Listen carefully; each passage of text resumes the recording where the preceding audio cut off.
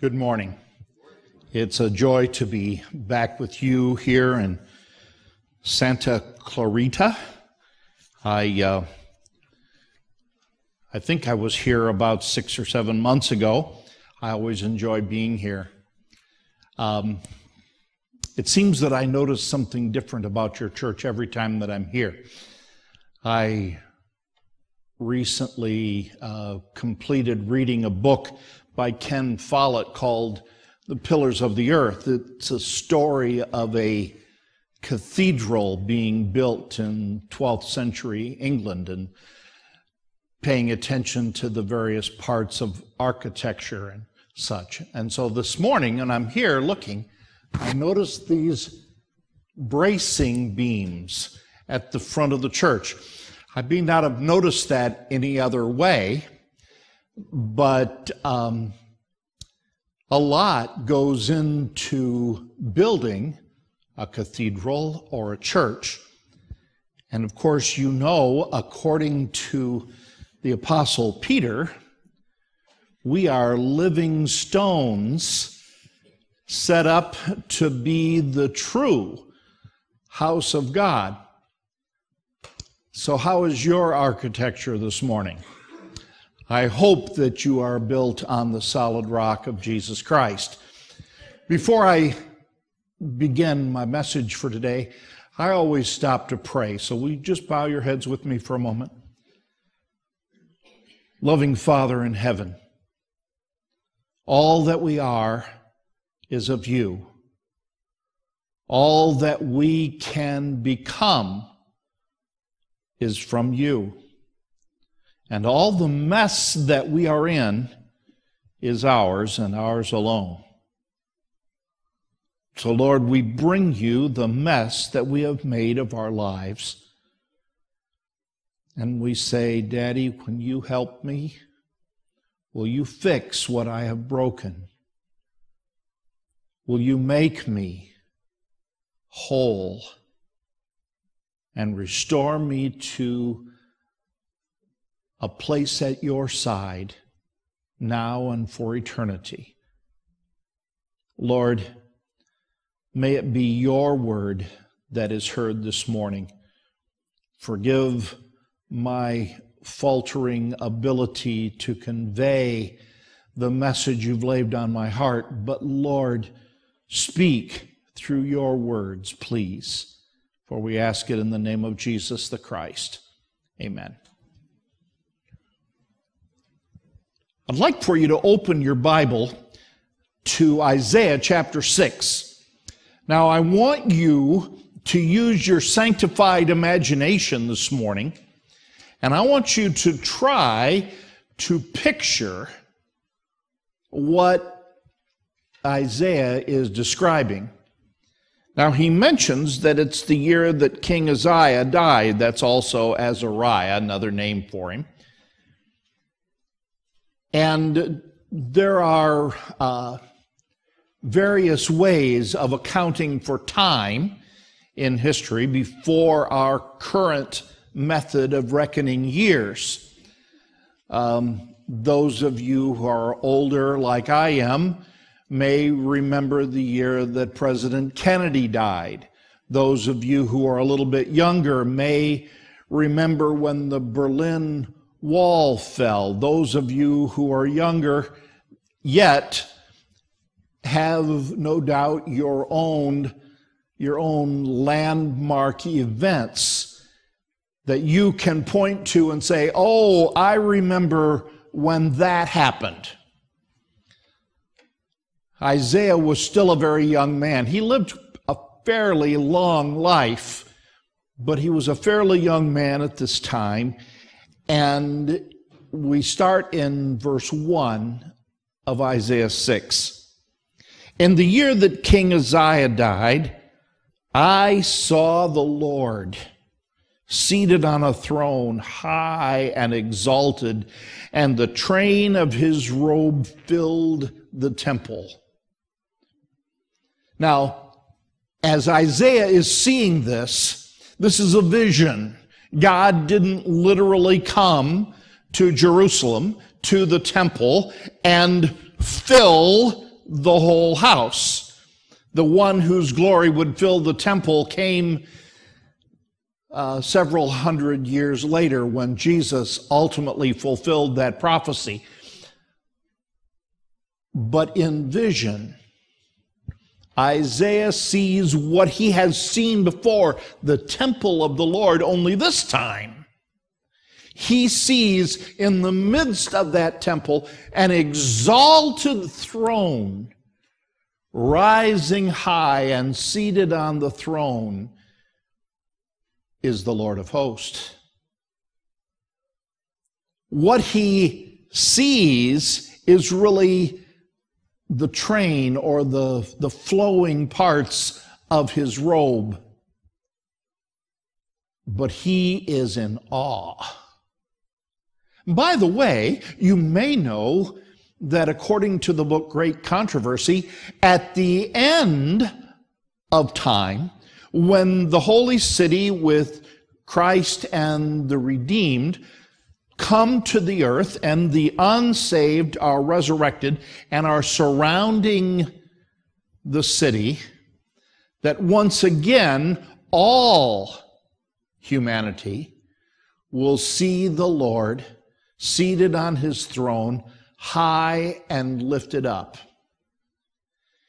You ought to read sometime that last chapter in the Great Controversy and imagine what it would be like to you, whether inside the city or hopefully not outside the city, and you see all of the attention of the world directed to one being, God. And the glory is so great, your ability to frame into words fails you. You just can't do it. Isaiah continues trying to tell the story. Above him were seraphs, each with 6 wings. With 2 wings they covered their faces, with 2 they covered their feet, and with 2 they were flying. Now, I'm reading from the NIV, and it says seraphs. If you're reading from perhaps the King James or New King James, it may say seraphim. That I-am ending makes it plural. It's the equivalent of an S in English. But seraphim, the meaning of that is burning ones, because they are reflecting the glory of the one on the throne. They're not shining with their own glory. They're not burning with their own holiness. They are reflecting like mirrors the glory of the Lord. And as they are there with the Lord, they were calling to one another, "Holy, holy, holy is the Lord Almighty." Maybe you've wondered, why did they say it 3 times? Because in Hebrew, that was the superlative. Holy, holier, most holy. So they are saying there is nothing more holy than the Lord Almighty. God has many, many different names. But Almighty is one of my favorites, because I don't want a weakling God. I don't want a God who is like Joe the plumber. I want a God who is not like John down the street. I don't want a God that is as weak and powerless as I am. I want a God who is almighty. I want a God who can take care of business. I want a God who can rescue me. And the angels are saying, this is the God. His name is Yahweh. That's what the Lord means when it's all in capital letters, the divine name of God. It means I am. I am eternal and I am self-existent. I am not dependent on anybody for anything. I am that I am. And I am not a weakling. I am the Almighty, and these angels that are singing his praises, holy, holy, holy is the Lord God Almighty. The whole earth is full of his glory. Everywhere that you can look, where God has not veiled himself for our protection, everywhere God's glory is seen. Isaiah continues in verse 4, at the sound of their voices, the doorposts and thresholds shook, and the temple was filled with smoke. Just the praise of God was like an earthquake shaking the temple. Not a destructive earthquake, but it as though the inanimate objects were acknowledging, this is the Almighty God.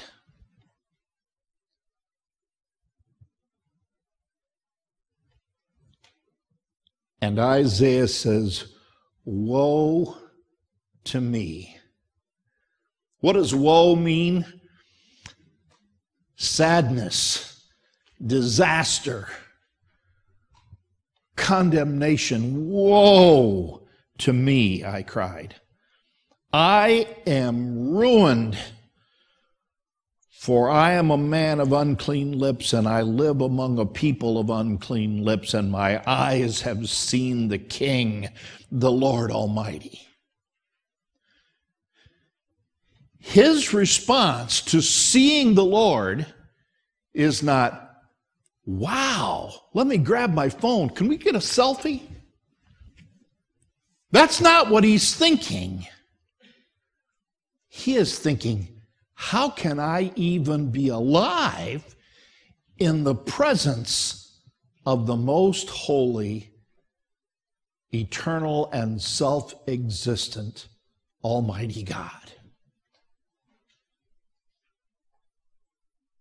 I like to think about this scene, but I must confess to you that my ability to envision it in my imagination is terribly flawed. I cannot fully comprehend this. The majesty of the Lord, brighter than the sun,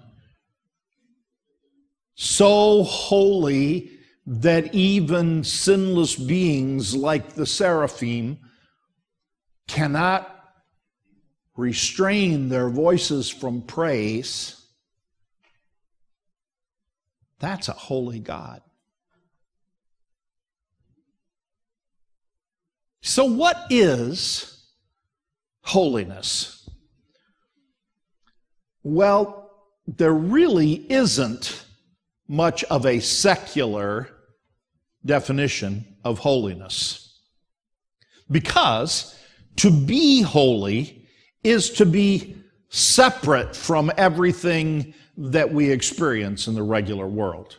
It is to be other, entirely other, not like we are. We try to imagine what God is like, but there is no comparison. We can't say God is like this. God has no simile. God is more than anything we have ever seen, ever experienced, ever even contemplated. God is more than that. He is totally and completely separate. And yet, his desire is to be one with us. That's not a contradiction. That's a mystery. How can the greatest other that exists want to be joined with us? What else is it to be holy? It's to be pure, without any contamination. Maybe you've seen advertisements for gold that is supposed to be 99.9% pure. Why don't they say 100%? Because there is no 100% purity except God. God is not contaminated. God is not an amalgam. God is completely pure, without spot or blemish, morally pure. That means when you're looking at things from a right and wrong perspective, God is not wrong at all, ever. And why is that? Because God's character is the definition of what love is. Love is not a description of God as much as it is a definition. God cannot be unloving because his very essence is love. But along with love, his essence is justice. Now, we want fairness. When you were a child and you were playing games, sometimes somebody would do something that kind of cheated in the rules, and you'd say, that's not fair. No one would ever say that about God. God is fair, and he's always fair. He's just. So, what do we do with love and justice? How do we bridge these two? Are they not antithetical? Are they not opposites? We think of love as indulgence and justice as severity. It's because God has a way of mingling those two with mercy. God wants justice everywhere.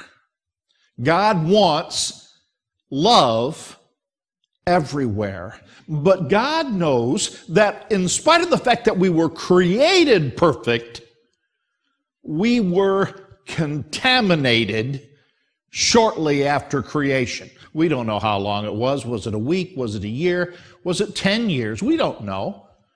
The Bible doesn't tell us that. But we were created perfect by a perfect God who can't mess things up.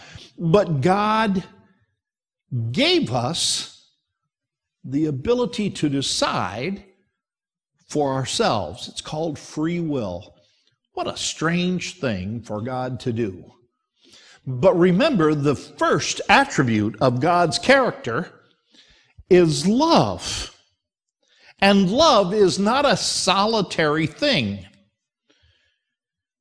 That's why there cannot be only one being in God. There must be a plurality because love has to be given and love has to be received, and you can't do that in and of itself.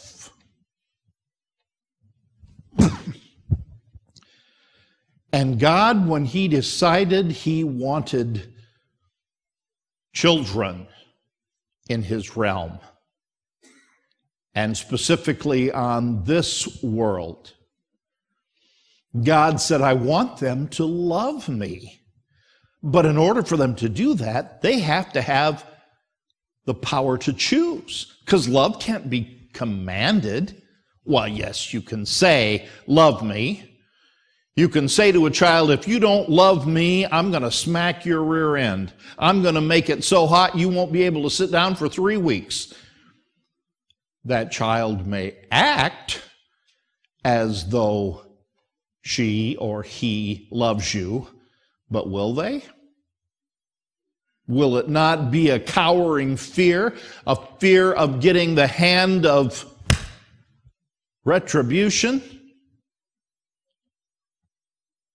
God had to create us with the ability to choose so that we could choose to love him. And with that came the awful risk that we would choose not to love him.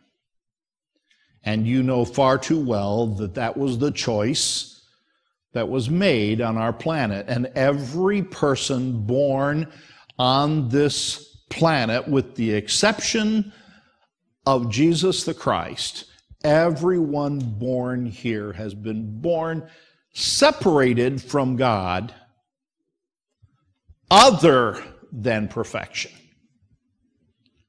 Now, the problem is when you take absolute perfection, like God, and total imperfection, like us, they are not compatible. Because the Bible says in many places that our God is a consuming fire. Fire is the way that God's holiness is expressed most often. Even the seraphim, the burning ones, because they're reflecting the holiness of God. It's why every sacrifice that was made was an offering made by fire unto the Lord. The sacrifice represented the sinner, and the fire represented the holiness of the Lord. And when the holiness of the Lord and the sinner came into proximity, which one? Was it the holiness of God, or was it the sinfulness of the earth? Sin is consumed in the presence of holiness. It cannot coexist. So God needed to come up with a way. How is it that I can make sinful, contaminated humanity compatible with holy God? God had to pull back to shield himself and his glory and his holiness from us so that his very presence would not consume us. Now, we're not going to go into a long description about how God went about that. You know that story to a great extent. But let's just take for a moment one story about how God was showing his holiness to the Israelites. You know, in the sanctuary, the outer precincts, there was the altar of burnt offerings representing the cross of Jesus. There was the laver, the washing place representing baptism. When you went into the holy place, there was the menorah, Jesus, the light of the world, and there was the table of the bread of the presence, symbolizing the body of Christ. The altar of incense that pressed up close to the veil that represented intercession between our world and the presence of the Lord. But inside the most holy place, the Ark of the Covenant was the symbol of God's throne. You just didn't walk in there. In fact, if you were a regular priest, as close as you could ever get was the outside of the veil. The high priest alone could go in there because the high priest prefigured Jesus. But in that symbolic sense, the high priest could only go in there one day a year. That's how holy it was. And Jewish tradition says that when the high priest did go in there, there were bells on the bottom of the priest's robe. You know that, right? Jewish tradition said they tied a rope around the ankle. Because if the priest went in there and he had not reckoned himself totally to God, he would die in there and nobody could go in, so they'd have to pull him out. We have no record of that ever having occurred. But you don't just waltz into the presence of the Lord. Now, if you were to look in 2 Samuel chapter 6, you'd find the story where King David is wanting to take the Ark of the Covenant that has come back from the Philistines and it had been stored. It's hard to imagine, but it had been stored in the house of Ahio, not Ohio with an A, Ahio. It had been covered because nobody could look at it.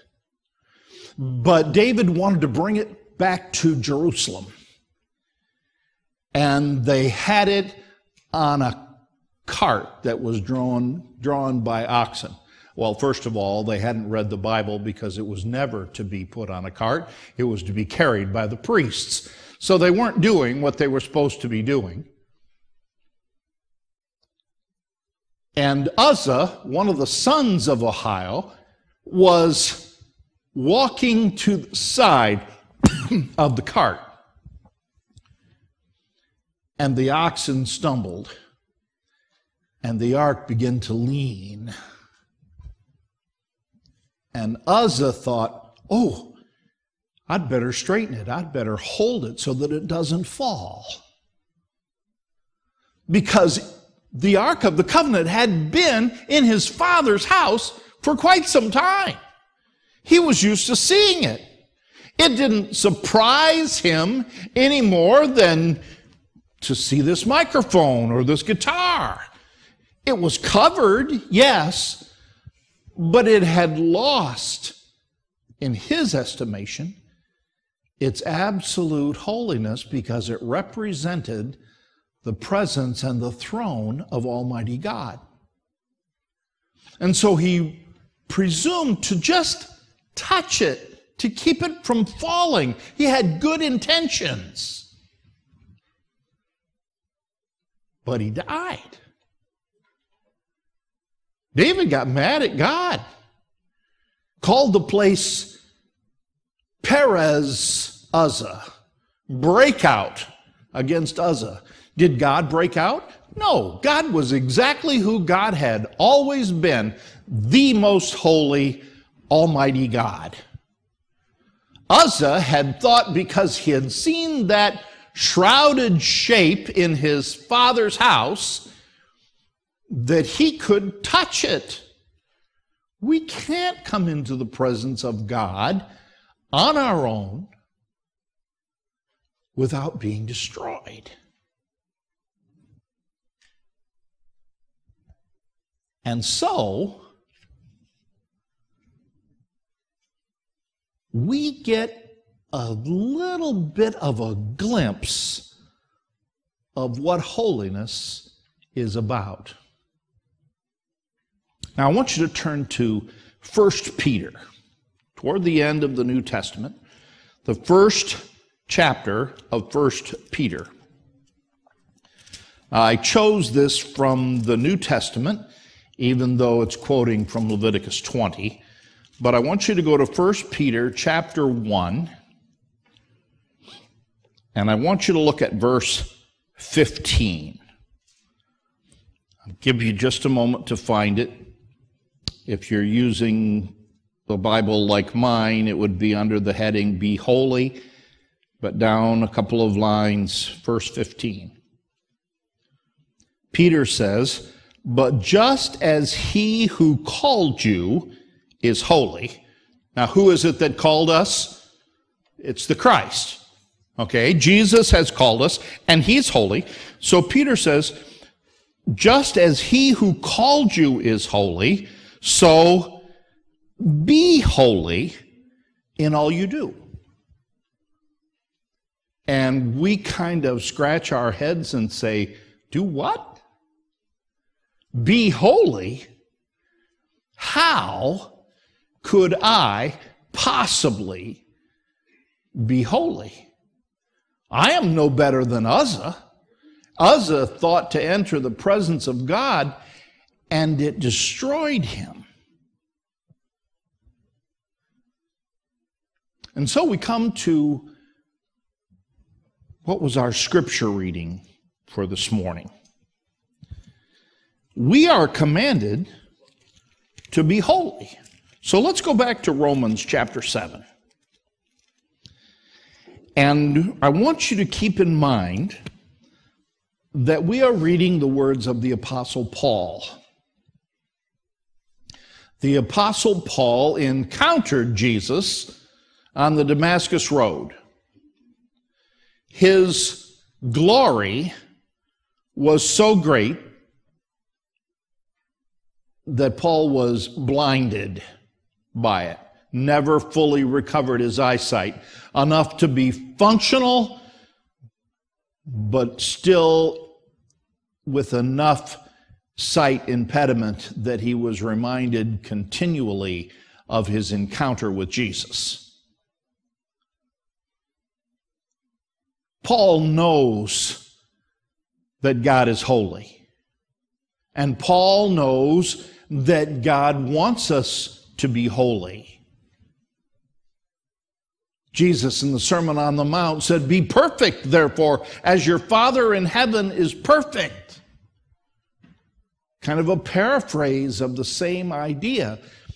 And so Paul wants to be like Jesus. Do you want to be like Jesus? Have you thought about it seriously? Do you really want to be like Jesus? I hope the answer is an affirmative one.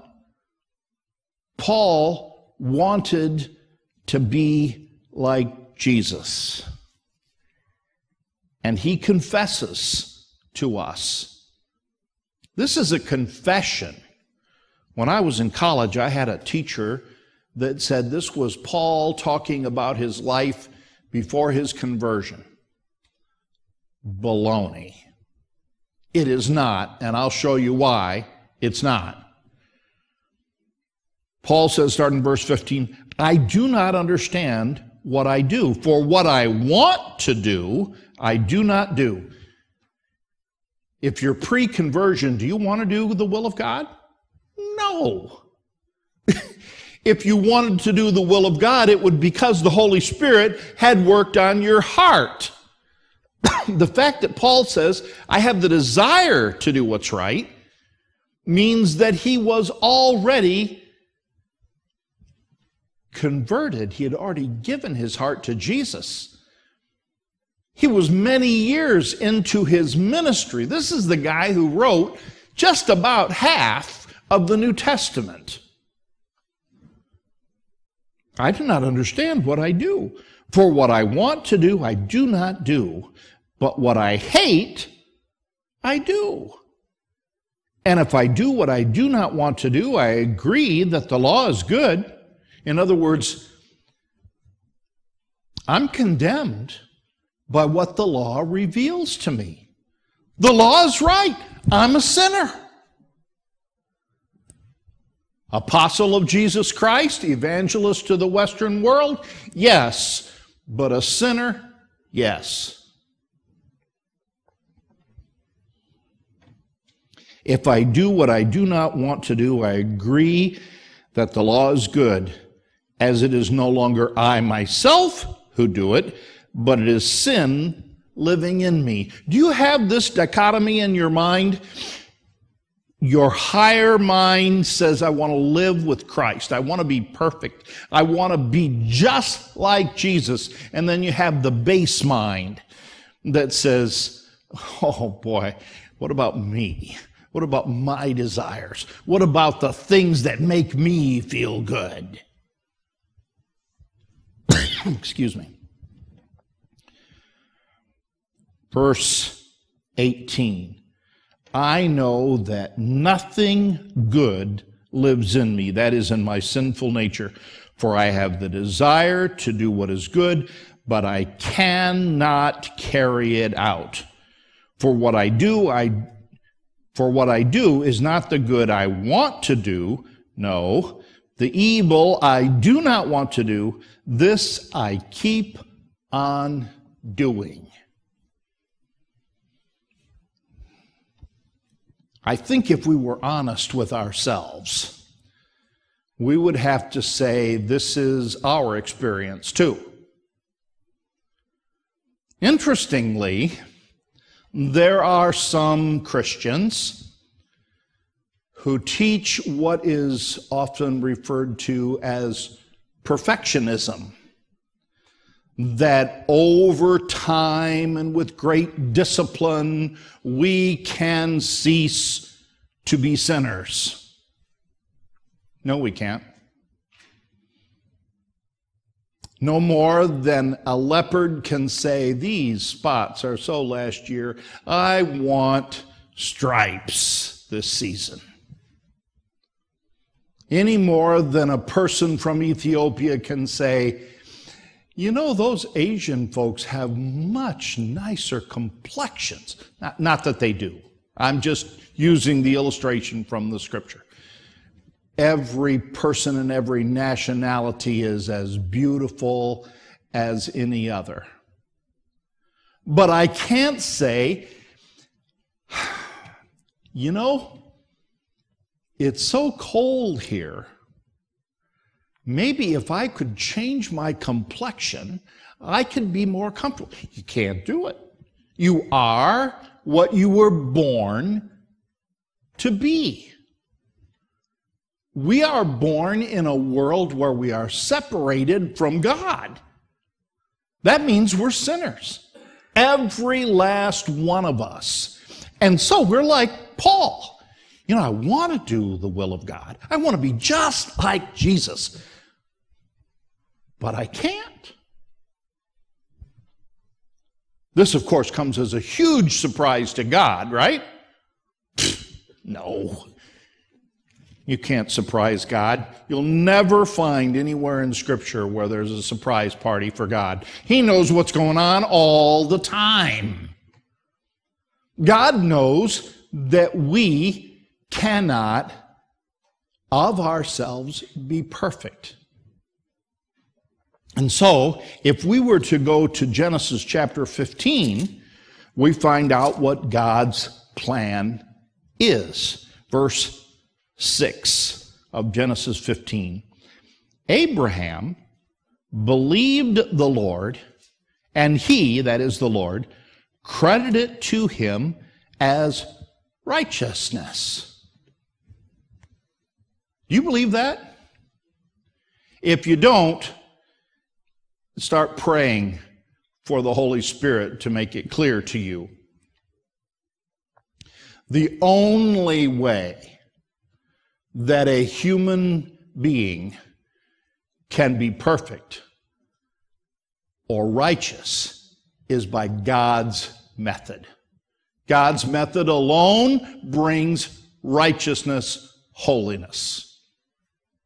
There is nothing else that works. Absolutely nothing else. And what does God want us to do? Trust Him. Believe Him. God says, I don't want you to die. I want you to be with me forever. I want you in my presence. Why do you think I created the human family in the first place? Because I hate people? I love you. God says, do you believe me when I tell you that I love you?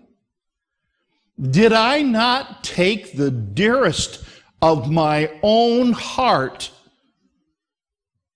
and send him to live among you for 30-some years and to suffer and be crucified and die in agony so that you could be reconciled to me? Does that not yet prove to you that I love you? Do you believe that?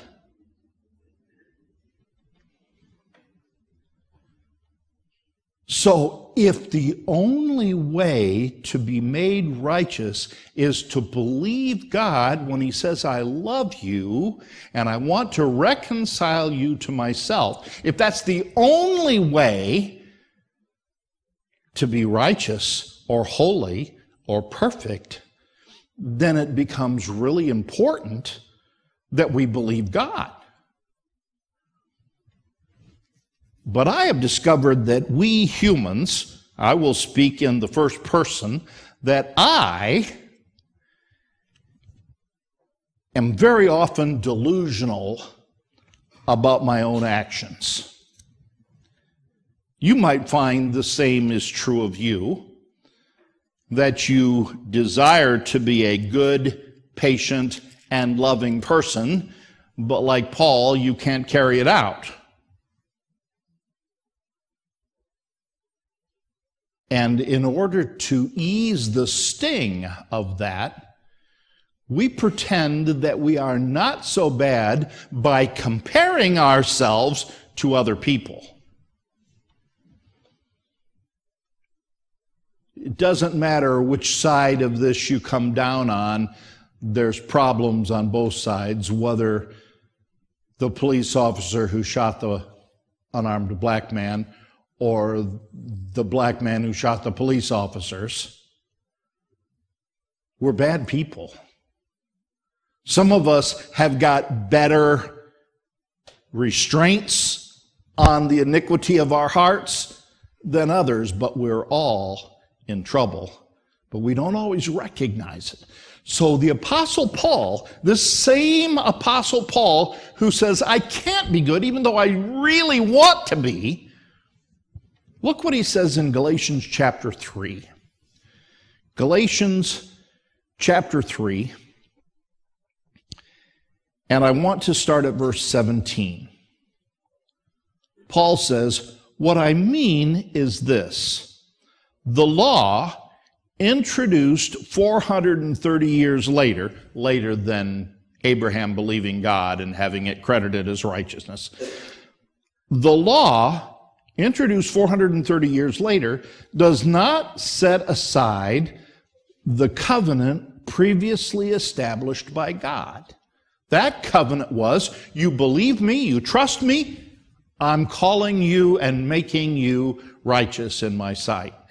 He says the law doesn't change that. So why did God give the law? Well, he puts it very clearly and distinctly down in verse 24. I must apologize. The older I get, the smaller the print looks. Verse 24. So the law was put in charge to lead us to Christ. The purpose of the law is so that when you look at it, you say, oh, woe is me, for I am a person of unclean lips, mind, heart, and total being. I am undone. I am a sinner. The law tells us you are going to die when the Lord comes in glory, unless you believe in the promises of Jesus. You see, if we don't get to the point where we recognize our personal sinfulness, our wretched inability to be good, if we don't get to that, we totally miss the glory of grace. If you don't know your personal despicable nature, what joy is there in grace? Oh, good, God forgave me. Now I can go on with my life. I don't have to be any different. If that were the case, Paul would say, I can't be good, but it doesn't matter because Jesus died for me. It's because Jesus died for me that it does matter. How can I be grateful for salvation if I do not realize what a desperate situation I'm in? Now here, there's a call for balance. Because a lot of people think that they know what righteousness is, and so they want to tell everyone, you need to come up here where I am. You need to be what I am. You need to be like me. Let me explain it to you, sinner. No. The Bible says that if the blind lead the blind, what happens? They both fall in the ditch. You cannot say, I have figured it out. I have now spiritually arrived, so let me inform you, sister. Let me just tell you, brother, this is what you need to do. No. The law's function is for you. The condemnation that comes to your heart when you compare your life against the sinless character of God as described in those 10 commandments, if you see your sinfulness in the law, then it has fulfilled its purpose. It's not there for you to beat someone else over the head with it. You can be as hard on yourself as you wish to be, but you need to be loving and merciful to everyone else. Because the Holy Spirit has a perfect record of pointing out to each individual's their need for reformation. Not every person listens to the Holy Spirit, but the Holy Spirit does that job flawlessly. And if you've been listening in your own life, you know what I mean. The Holy Spirit can let you know that a change is needed. And I must be broken by my sense of personal helplessness. I've got to hit rock bottom. I have got to say, I tried to do it myself, and I failed. And I failed, and I failed, and I failed. There is a tense in Greek that does not exist in English, and it's what Paul uses there in Romans 7, that the evil that I hate, I continually do. It's a tense that shows ongoing action. We've got to use a different phraseology in order to convey it. If you've ever wondered, why do I keep falling? It's what sinners do. But my desire is to be like Christ. And so the more I recognize my sinful condition, the more I have to cry out to the one who says, if you trust me, I'll make you righteous. How can you celebrate grace if you do not recognize your need of grace? How can you rejoice in the salvation of God if you think, I'm doing okay? I'm not as bad as so-and-so. Yeah, you are. So-and-so may be more upfront in sinful actions, but in your soul of souls, you are no doubt as dark and lightless as they, because that's what sinners are like. But God says, I don't leave you as a sinner. When you come to Jesus and you say, Lord, be merciful to me, a sinner, you are really saying, I believe. I know that I need your grace. I know that I need your character to cover me. And the thought no sooner is clarified in your mind than God makes it the present reality. Now, we said that sinfulness, like the sacrifice, when it comes into holiness, the flame, sin is consumed. The sacrifice was Christ. Those animal sacrifices only pointed forward to him, because God made him, Jesus, to be sin for us, that in him, Jesus, we might become the what? Righteousness of God.